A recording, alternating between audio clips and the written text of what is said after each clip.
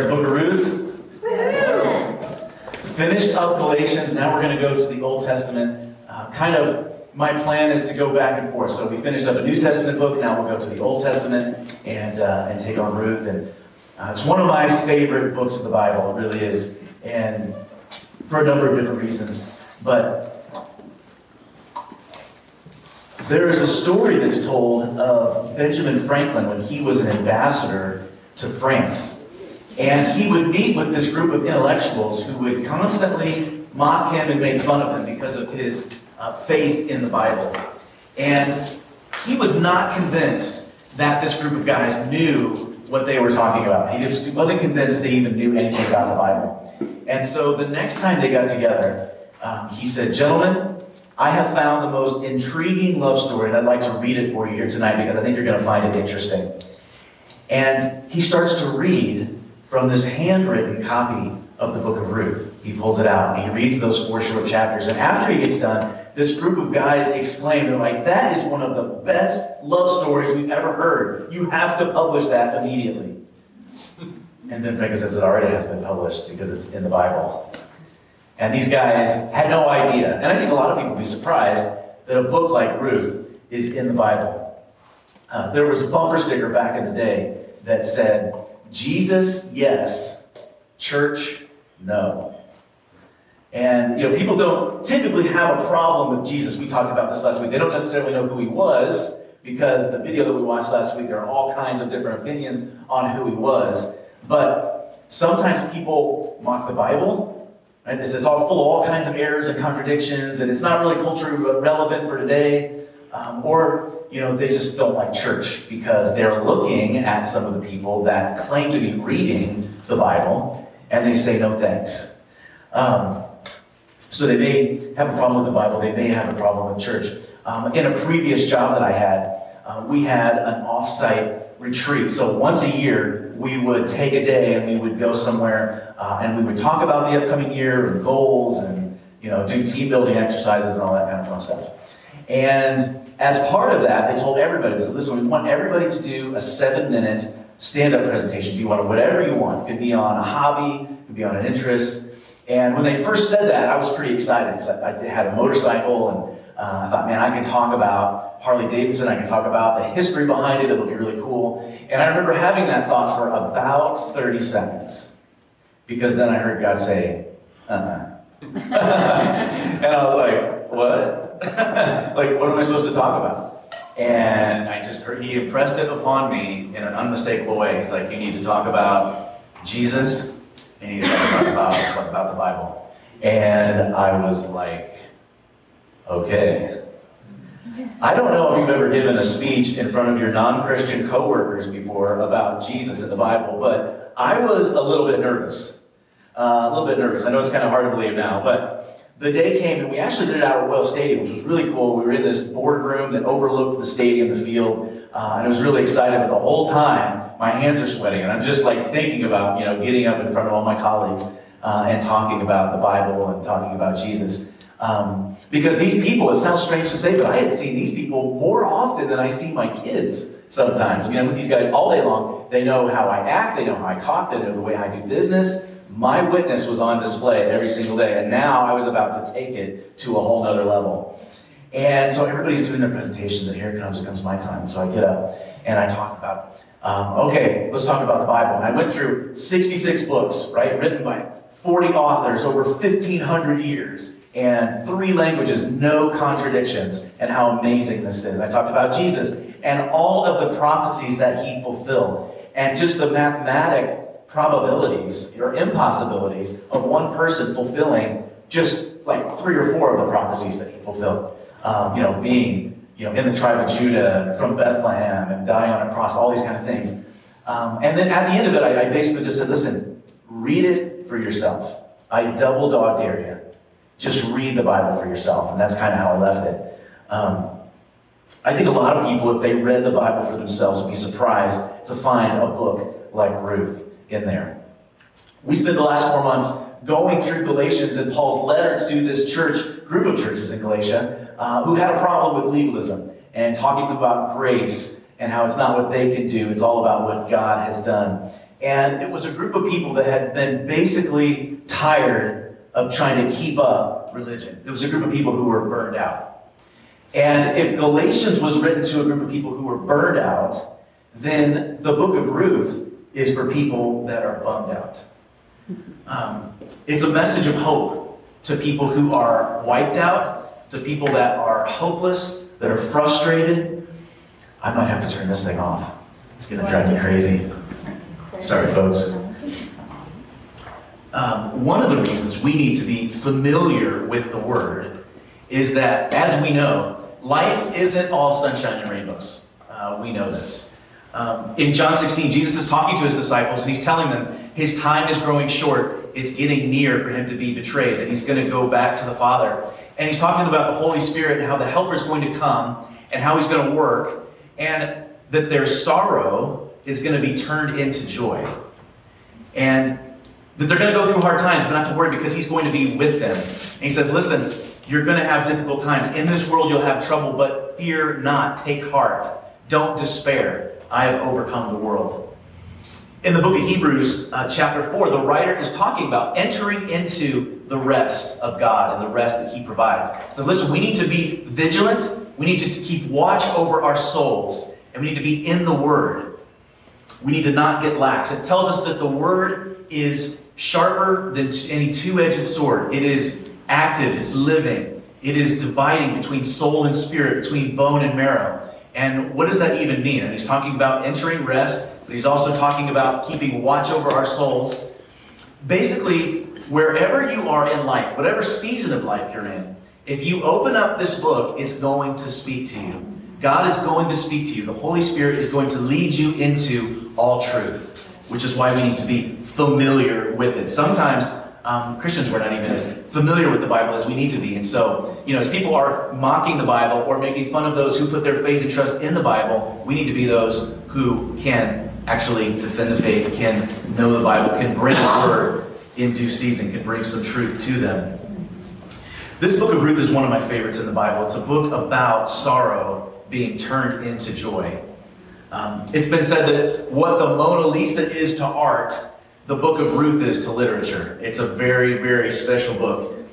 It's a beautiful love story. Yes, it is. I got a little bit of feedback that when we're going through the book of Ruth, isn't that kind of a love story?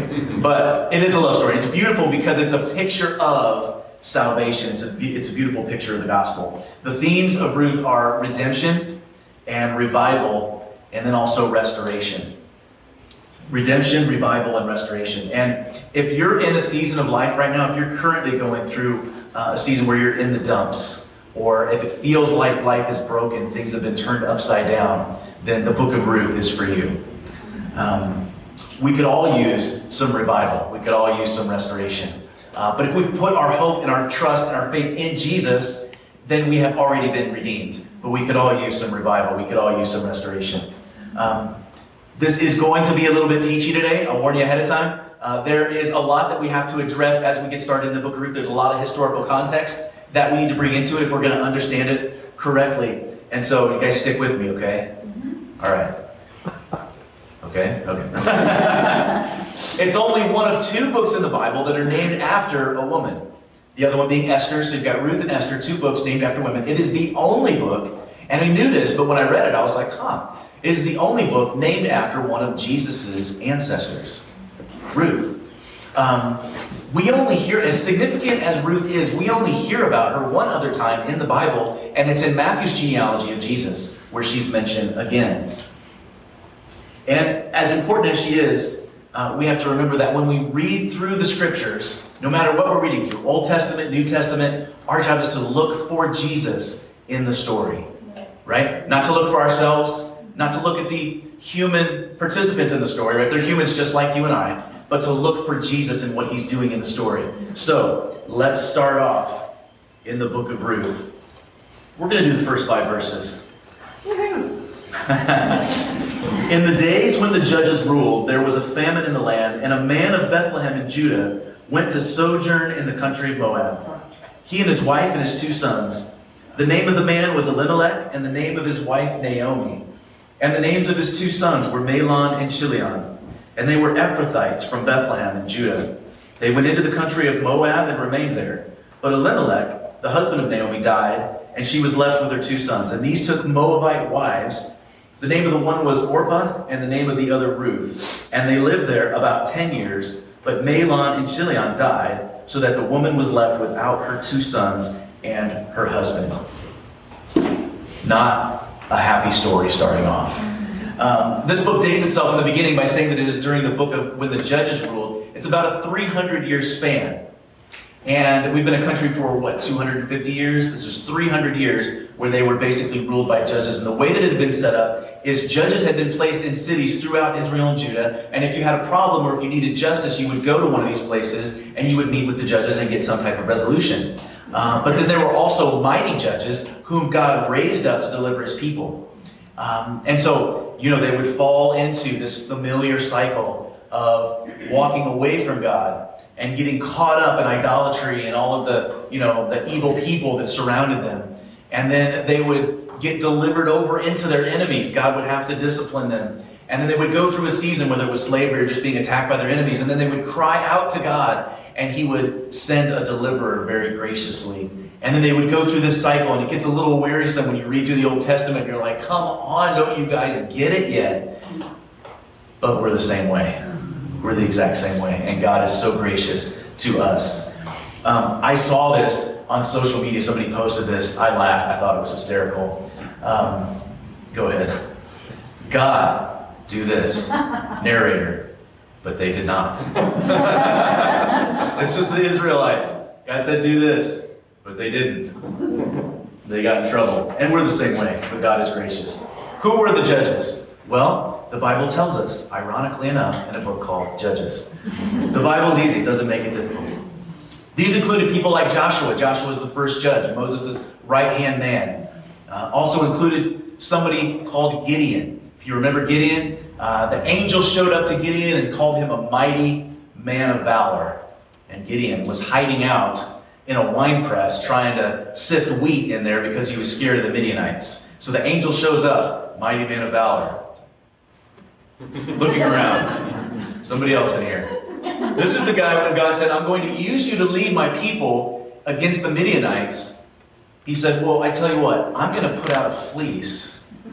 And if the ground is dry, but the sheep's fleece is wet, then I'll know that what you're saying is true. Testing God. And so he wakes up, sure enough, ground's dry, fleece is wet. I tell you what, let's do the opposite, and then I'll really know if it's true. And again, God graciously grants his request. Yes, he uses Gideon mightily against the Midianites and frees the people. Most well-known of all the judges, Samson, we talked about him a few weeks ago, and then 2 of the nation's earliest prophets, in Eli and Samuel, are all part of this season, this 300-year period of the judges. And in Judges 17:6, it tells us that in those days there was no king in Israel, and every man did what was right in his own eyes. This was a pretty turbulent time. This phrase, there was no king in Israel, is important because it signals 2 things. First, it signals that the people of Israel are in desperate need of a king. They are not following the Lord. They need a godly leader. They need a king. And then it also sets the expectation of a coming king. So first, they need a king. And then second, the expectation that there is going to be one coming. And this book was written not too long after another kid from Bethlehem comes along and delivers the people of Israel, and King David. And we know that it's written after him because, spoiler alert, he appears at the end of the book. So, I found this quote by Mark Nussbaum, and I thought he said it perfectly, so I thought I would just read it. It says, interestingly, there are only 2 things that the Lord explicitly performs in the narrative, and each corresponds directly to the 2 problems of famine and Israel's need for a king. He visits his people, giving them food, and enables Ruth to conceive. It's because of the former that Ruth meets her Redeemer Boaz in Bethlehem, and because of the latter that they successfully produce an heir, Obed, the grandfather of King David. The famine is put in check, and the heir is born. Here it is vital that we notice that the repeated mention of David at the close of the narrative functions to connect Ruth to the other end of its canonical context, the time of the kings. In providing for his people, then, God was also providing for a future deliverer. So here we have the story of Ruth, which is connecting this time of the judges to when the kings are coming, that David is mentioned at the end. And in this little book, which spans about 12 years in total, we find a happy Hebrew family, at least before the famine came in. So how do we know that they were a happy family? Well, Elimelech, the patriarch of the family, his name means God is my king. That's pretty cool when your name could double as your testimony. You say, what's your name? My name is God is my king. Oh, cool. What's your name? No, that's it. That's my testimony. God's my king. And he is married to a woman named Naomi. Her name means pleasant. So, God is my king, is married to Pleasant, and they have a couple of kids, a couple of boys. The first one, Mahlon, means song, and the second one, Chilion, means satisfaction. And this happy family lives in a very special place called Bethlehem. And Bethlehem means house of bread, which is interesting because Jesus came from Bethlehem and he called himself the bread of life as he came from Bethlehem. Interesting. We will always find ourselves filled with song and filled with satisfaction. We're going to be pleasant to be around when God is our King and we dwell in the house of bread.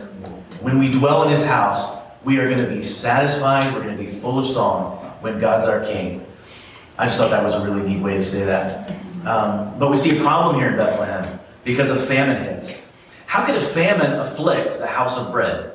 Doesn't that seem strange? I mean, it's called the house of bread, and yet we find ourselves in a famine. Remember, this is the time in Judges where people just did what was right in their own eyes. They were basically living by their own conscience. This is basically what we've been doing here in America for 250 years. And you can see that we are drifting farther and farther away from God in our culture as people just live by what's right in their own eyes.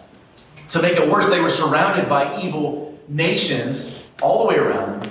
And from time to time, unfortunately, they would get caught up. They would get trapped. They would get ensnared by some of these evil people and worshiping some of their gods. And God told his people, he said, listen, if you turn away from me, if you start worshiping other gods, if you start falling into idolatry, I'm going to afflict the land. And it's going to dry up. It's going to become unfruitful. And then you're going to be afflicted as a result. And so too, if we neglect our time with God, if we neglect coming to church and being in the house of bread, we are going to experience dry times. If we're not in his word, we're going to become unfruitful. A prophet named Amos, I like Amos.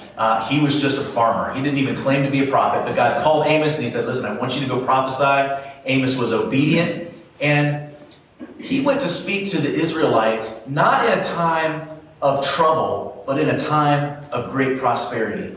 The people in Israel had grown lazy. They had grown comfortable. They were forgetting. They were ignoring people in need. They were oppressing the poor. They were taking care of themselves and totally forgetting about God. And Amos comes along. I cheated. I marked Amos because if you're like me, you hadn't been in Amos for a while. Some dust fell out when I turned to Amos. So Amos chapter 8, verses 11 and 12, he says this. Behold, the days are coming, declares the Lord God, when I will send a famine on the land, not a famine of bread, nor a thirst for water, but of hearing the words of the Lord. And they shall wander from sea to sea and from north to east. They shall run to and fro to seek the word of the Lord, but they shall not find it. Not a famine of bread or water, but of the word of the Lord. And indeed, there was a famine of the word of the Lord. 400 years passed between the last prophet in Israel, Malachi, and when John the Baptist showed up on the scene. That's why it was such a huge deal. For 400 years, there hadn't been anybody in Israel going around saying, thus says the Lord. And then John the Baptist shows up and he's radical, living out in the desert, wearing camel skin underwear, and chomping on bugs. That's why he was such a big deal. In this particular instance, we have an actual famine, and Elimelech leads his family out of Bethlehem, away from God's people, to make his life in the world, to go try to find food, find success out there. They journey around the Dead Sea into a land called Moab. It's interesting because in Amos he says you will travel north and east. If you go around the Dead Sea, you're going north and then over to the east into Moab. They thought they had a chance of a lifetime to go in and make a new life there in Moab, but what they would find is that it would be a death march. The question isn't if we're going to run into difficulties and dry times in our lives, but it's when. There will be seasons where we don't see anything green, where we don't see anything growing. Doesn't seem like anything's happening. But the real question is when those times come along in our life, where do we go? Do we stay? Do we stay in the house of bread? Do we stay in God's house, seek His face, know that He's with us? Or do we start wandering away out into the world trying to find answers there? So many times in Scripture we hear God say, I will be with you. Fear not, I will never leave you.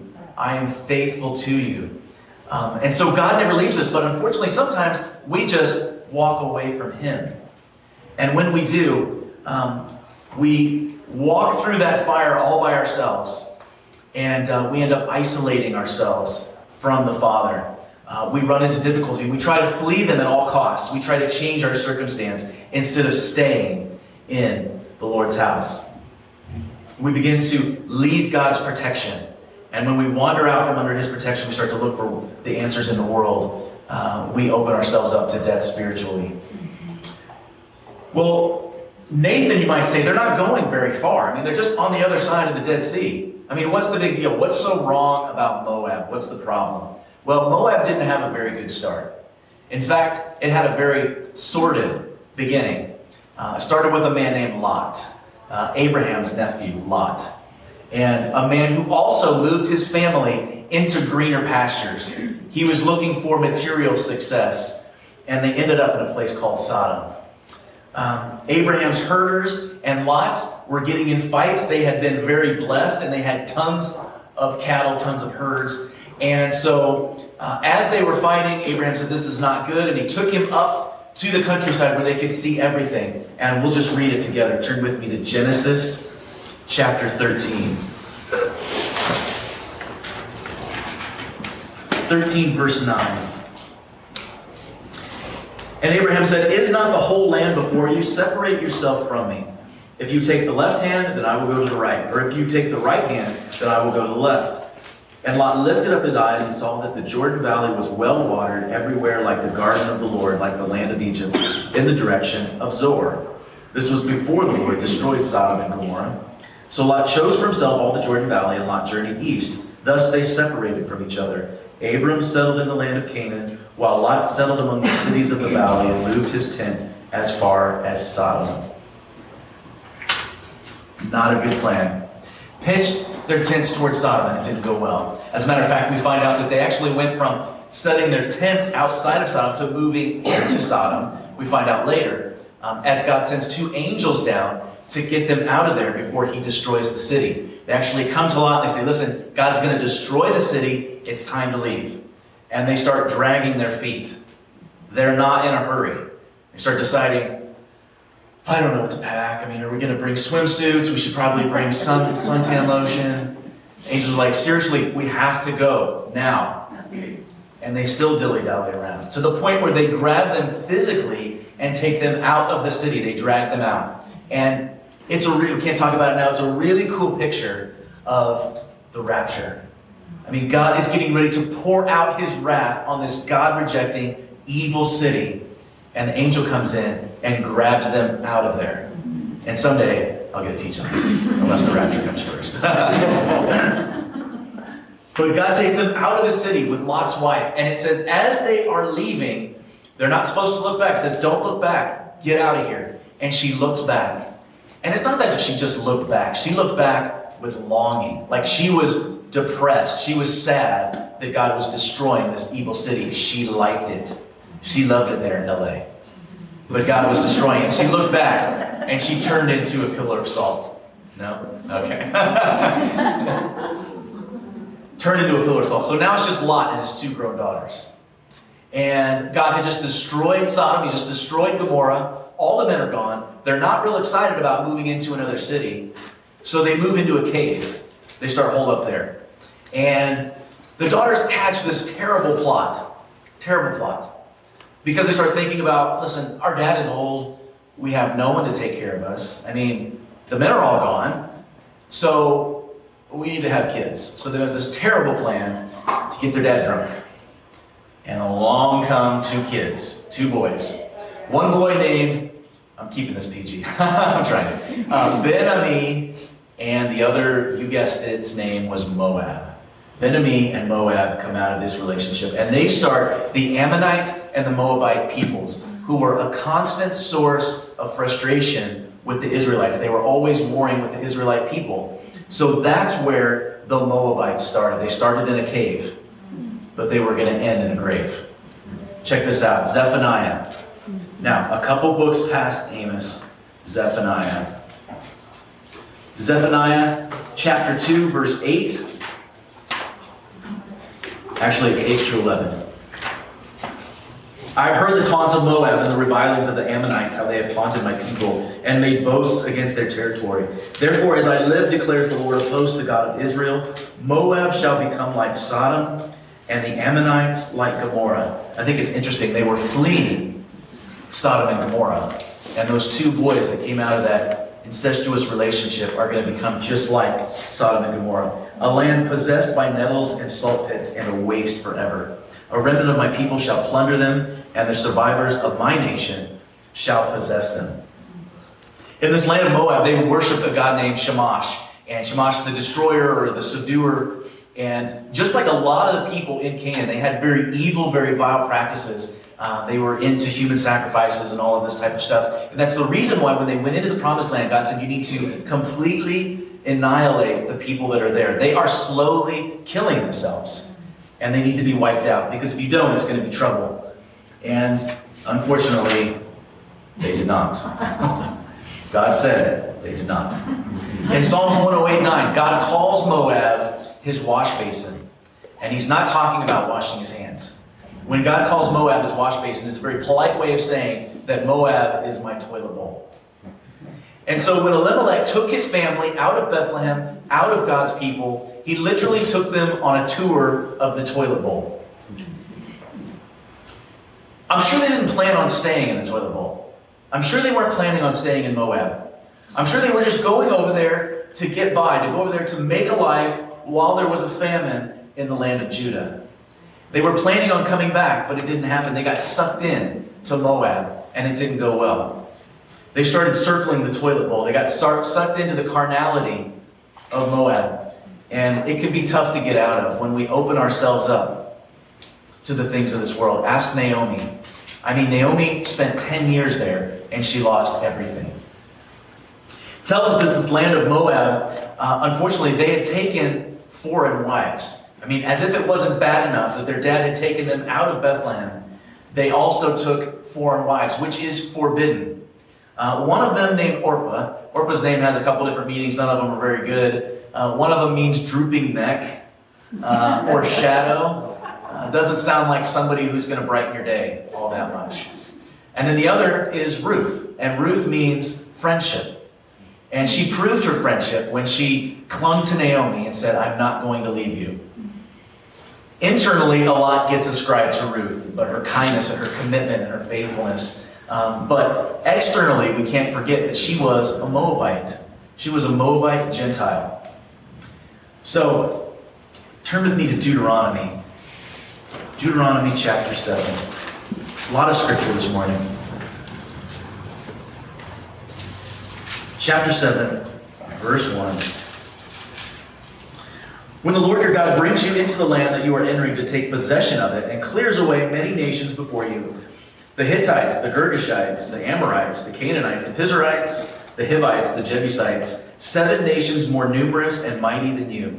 And when the Lord your God gives them over to you, and you defeat them, you must devote them to complete destruction. You shall make no covenant with them. You shall show no mercy to them. You shall not intermarry with them, giving your daughters to the sons, or taking their daughters for your sons. For they would turn away your sons from following me to serve other gods. And indeed they did.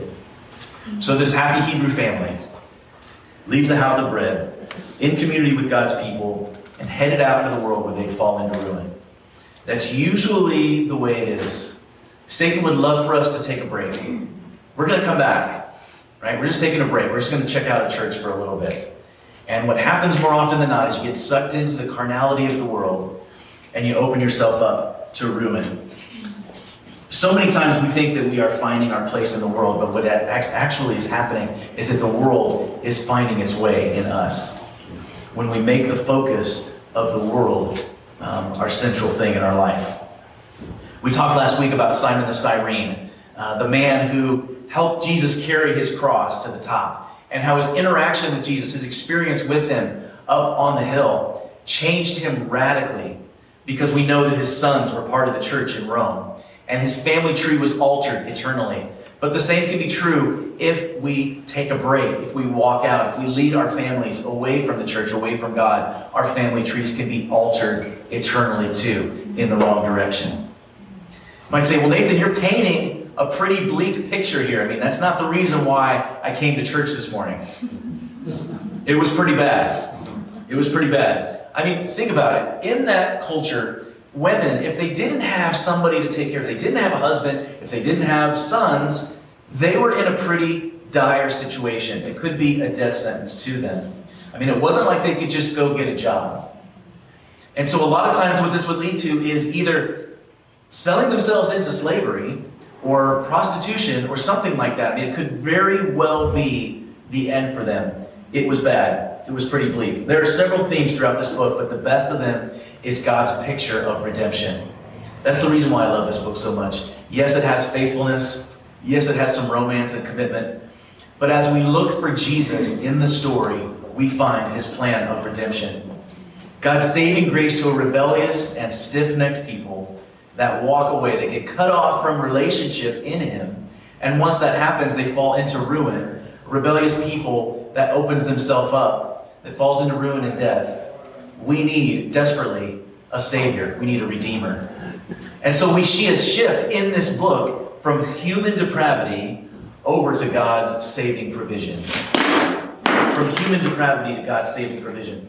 And just as they were now under a covenant curse, they were about to experience a covenant blessing. God's love for his people is ultimately going to win out. He chooses us even when we are faithless. He is faithful. There's a story in Numbers 23, and I'll just tell it to you. But basically what happens is the people of Israel are going into the promised land, and they're going past the land of Moab. And the king of Moab, Balak, sees them coming, and there's so many of them, he starts to freak out, because he says, "There's people are going to wipe us off the face of the earth." And so he goes and he hires a prophet named Balaam. You may remember Balaam and the donkey. The talking donkey is a great story. But he hires Balaam to curse the people of Israel. And so he takes them up on the mountain. He says, "I want you to curse these people. I'll make you rich." He says, "I can only speak the words that God tells me to speak." And 4 times he opens up his mouth. And each time a blessing comes out instead of a curse. He can't help it. Every time he opens up his mouth, he pronounces a blessing instead of a curse. Even though they were stiff-necked, and actually right after that story where he pronounced blessing over them, they fall into sin. It's part of the cycle. But God chose them. He loves them. He's going to redeem them. Even when things look bleak, even when there's no hope at all, God still cares. He still pursues us. He can still breathe life into our situation. Even when we can't see it. God had already planned redemption for Naomi. He had already prepared a redeemer for him. A man named Boaz, somebody that was a relative of hers in Bethlehem, was already there. Check this out. Boaz's name means "in him is strength." Isn't that awesome? God had prepared someone ahead of time who had the strength and the willingness to want to redeem and save Naomi. But that's not the end of the story. This is where it gets interesting. Naomi wasn't the only one that was saved. She came back with somebody named Ruth. And we can't forget who she was. Naomi was an Israelite. She was part of the family. But Ruth was a Moabite. The Israelites hated the Moabites. They hated the Gentiles. And yet she is accepted in because of her devotion to Naomi and her devotion to her God. She says, "Your people will be my people and your God will be my God." And so it's a beautiful picture of the gospel as this Gentile woman is grafted into the family because of her devotion to Naomi. When Paul's writing to the church in Ephesus in chapter 2, he's writing about us all being one in Christ. So if we go to Galatians, the next book, Ephesians chapter 2, verses 11 through 19. This is a lot, but one in Christ. "Therefore remember that one time you were Gentiles in the flesh, called the uncircumcision by what is called the circumcision, which is made in the flesh by hands. Remember that you were at one time separated from Christ, alienated from the commonwealth of Israel, and strangers to the covenants of the promise, having no hope and without God in the world. But now in Christ Jesus, you who were once far off have been brought near by the blood of Christ. For he himself is our peace, who has made us both one and has broken down in his flesh a dividing wall of hostility, by abolishing the law of commandments expressed in ordinances, that he might create in himself one new man in place of two. So making peace, he might reconcile us both to God in one body through the cross, thereby killing the hostility. And he came and preached peace to you who were far off, and preached to those who were near. For through him we both have access in one Spirit to the Father. So then, you are no longer strangers and aliens, but you are fellow citizens with the saints and members of the household of God. Once we were separated from God, but now we have been brought near through the blood of Jesus. You may find yourself in a season where you feel abandoned, where you feel like life's upside down or broken. But if you do, stay tuned, because God is a restorer. He is a rebuilder. He's a reviver. In those situations in life where it feels lifeless, he can breathe life into it. It's interesting because God uses a famine in the land to bring about his purposes. So you may be going through a famine right now. This past week marked 8 years since we had gone through our famine, and our son Levi was taken home to be with the Lord. And as much as we didn't understand it, God used that to accomplish his purposes. Some of them we know, some of them we'll never know until we get there. And that's okay. But God used that famine to bring about his purposes, and he'll bring about in your life, he'll breathe into that and revive it. Did anybody watch The Chosen season 2 last week on Sunday? It was good. You should watch it. I don't know if I've said that before. It's pretty good. But in it, Jesus is talking to the Samaritan family. And she's asking him, she says, listen, when will this be fixed? Everything is so broken. Everything is so messed up. When is it going to be fixed? And Jesus tells her, he says, listen, in this world, hearts will still break. Bones will still break. But ultimately, the light will overcome the darkness. God's light will overcome the darkness. He's going to win out because he is faithful, even when we're faithless.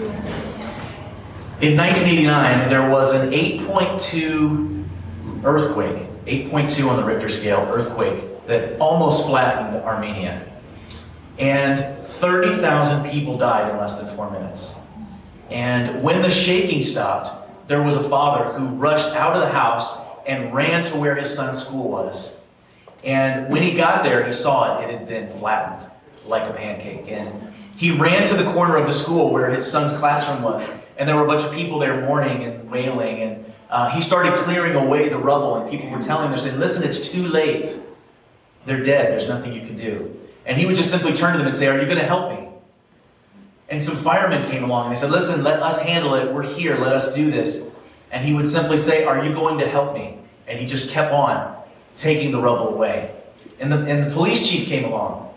And he tried to dissuade him and tried to talk him off. And he said, are you going to help me? As he kept lifting rocks and taking rubble away. 12 hours he dug. 24 hours. 36 hours he was digging through the rubble. In the 38th hour, he heard his son's voice. Wow. He had made his son a promise. No matter what, I will always be there for you. And he screamed his name. He was like, Armand! And his son screamed back. He said, Dad, it's me. I knew it.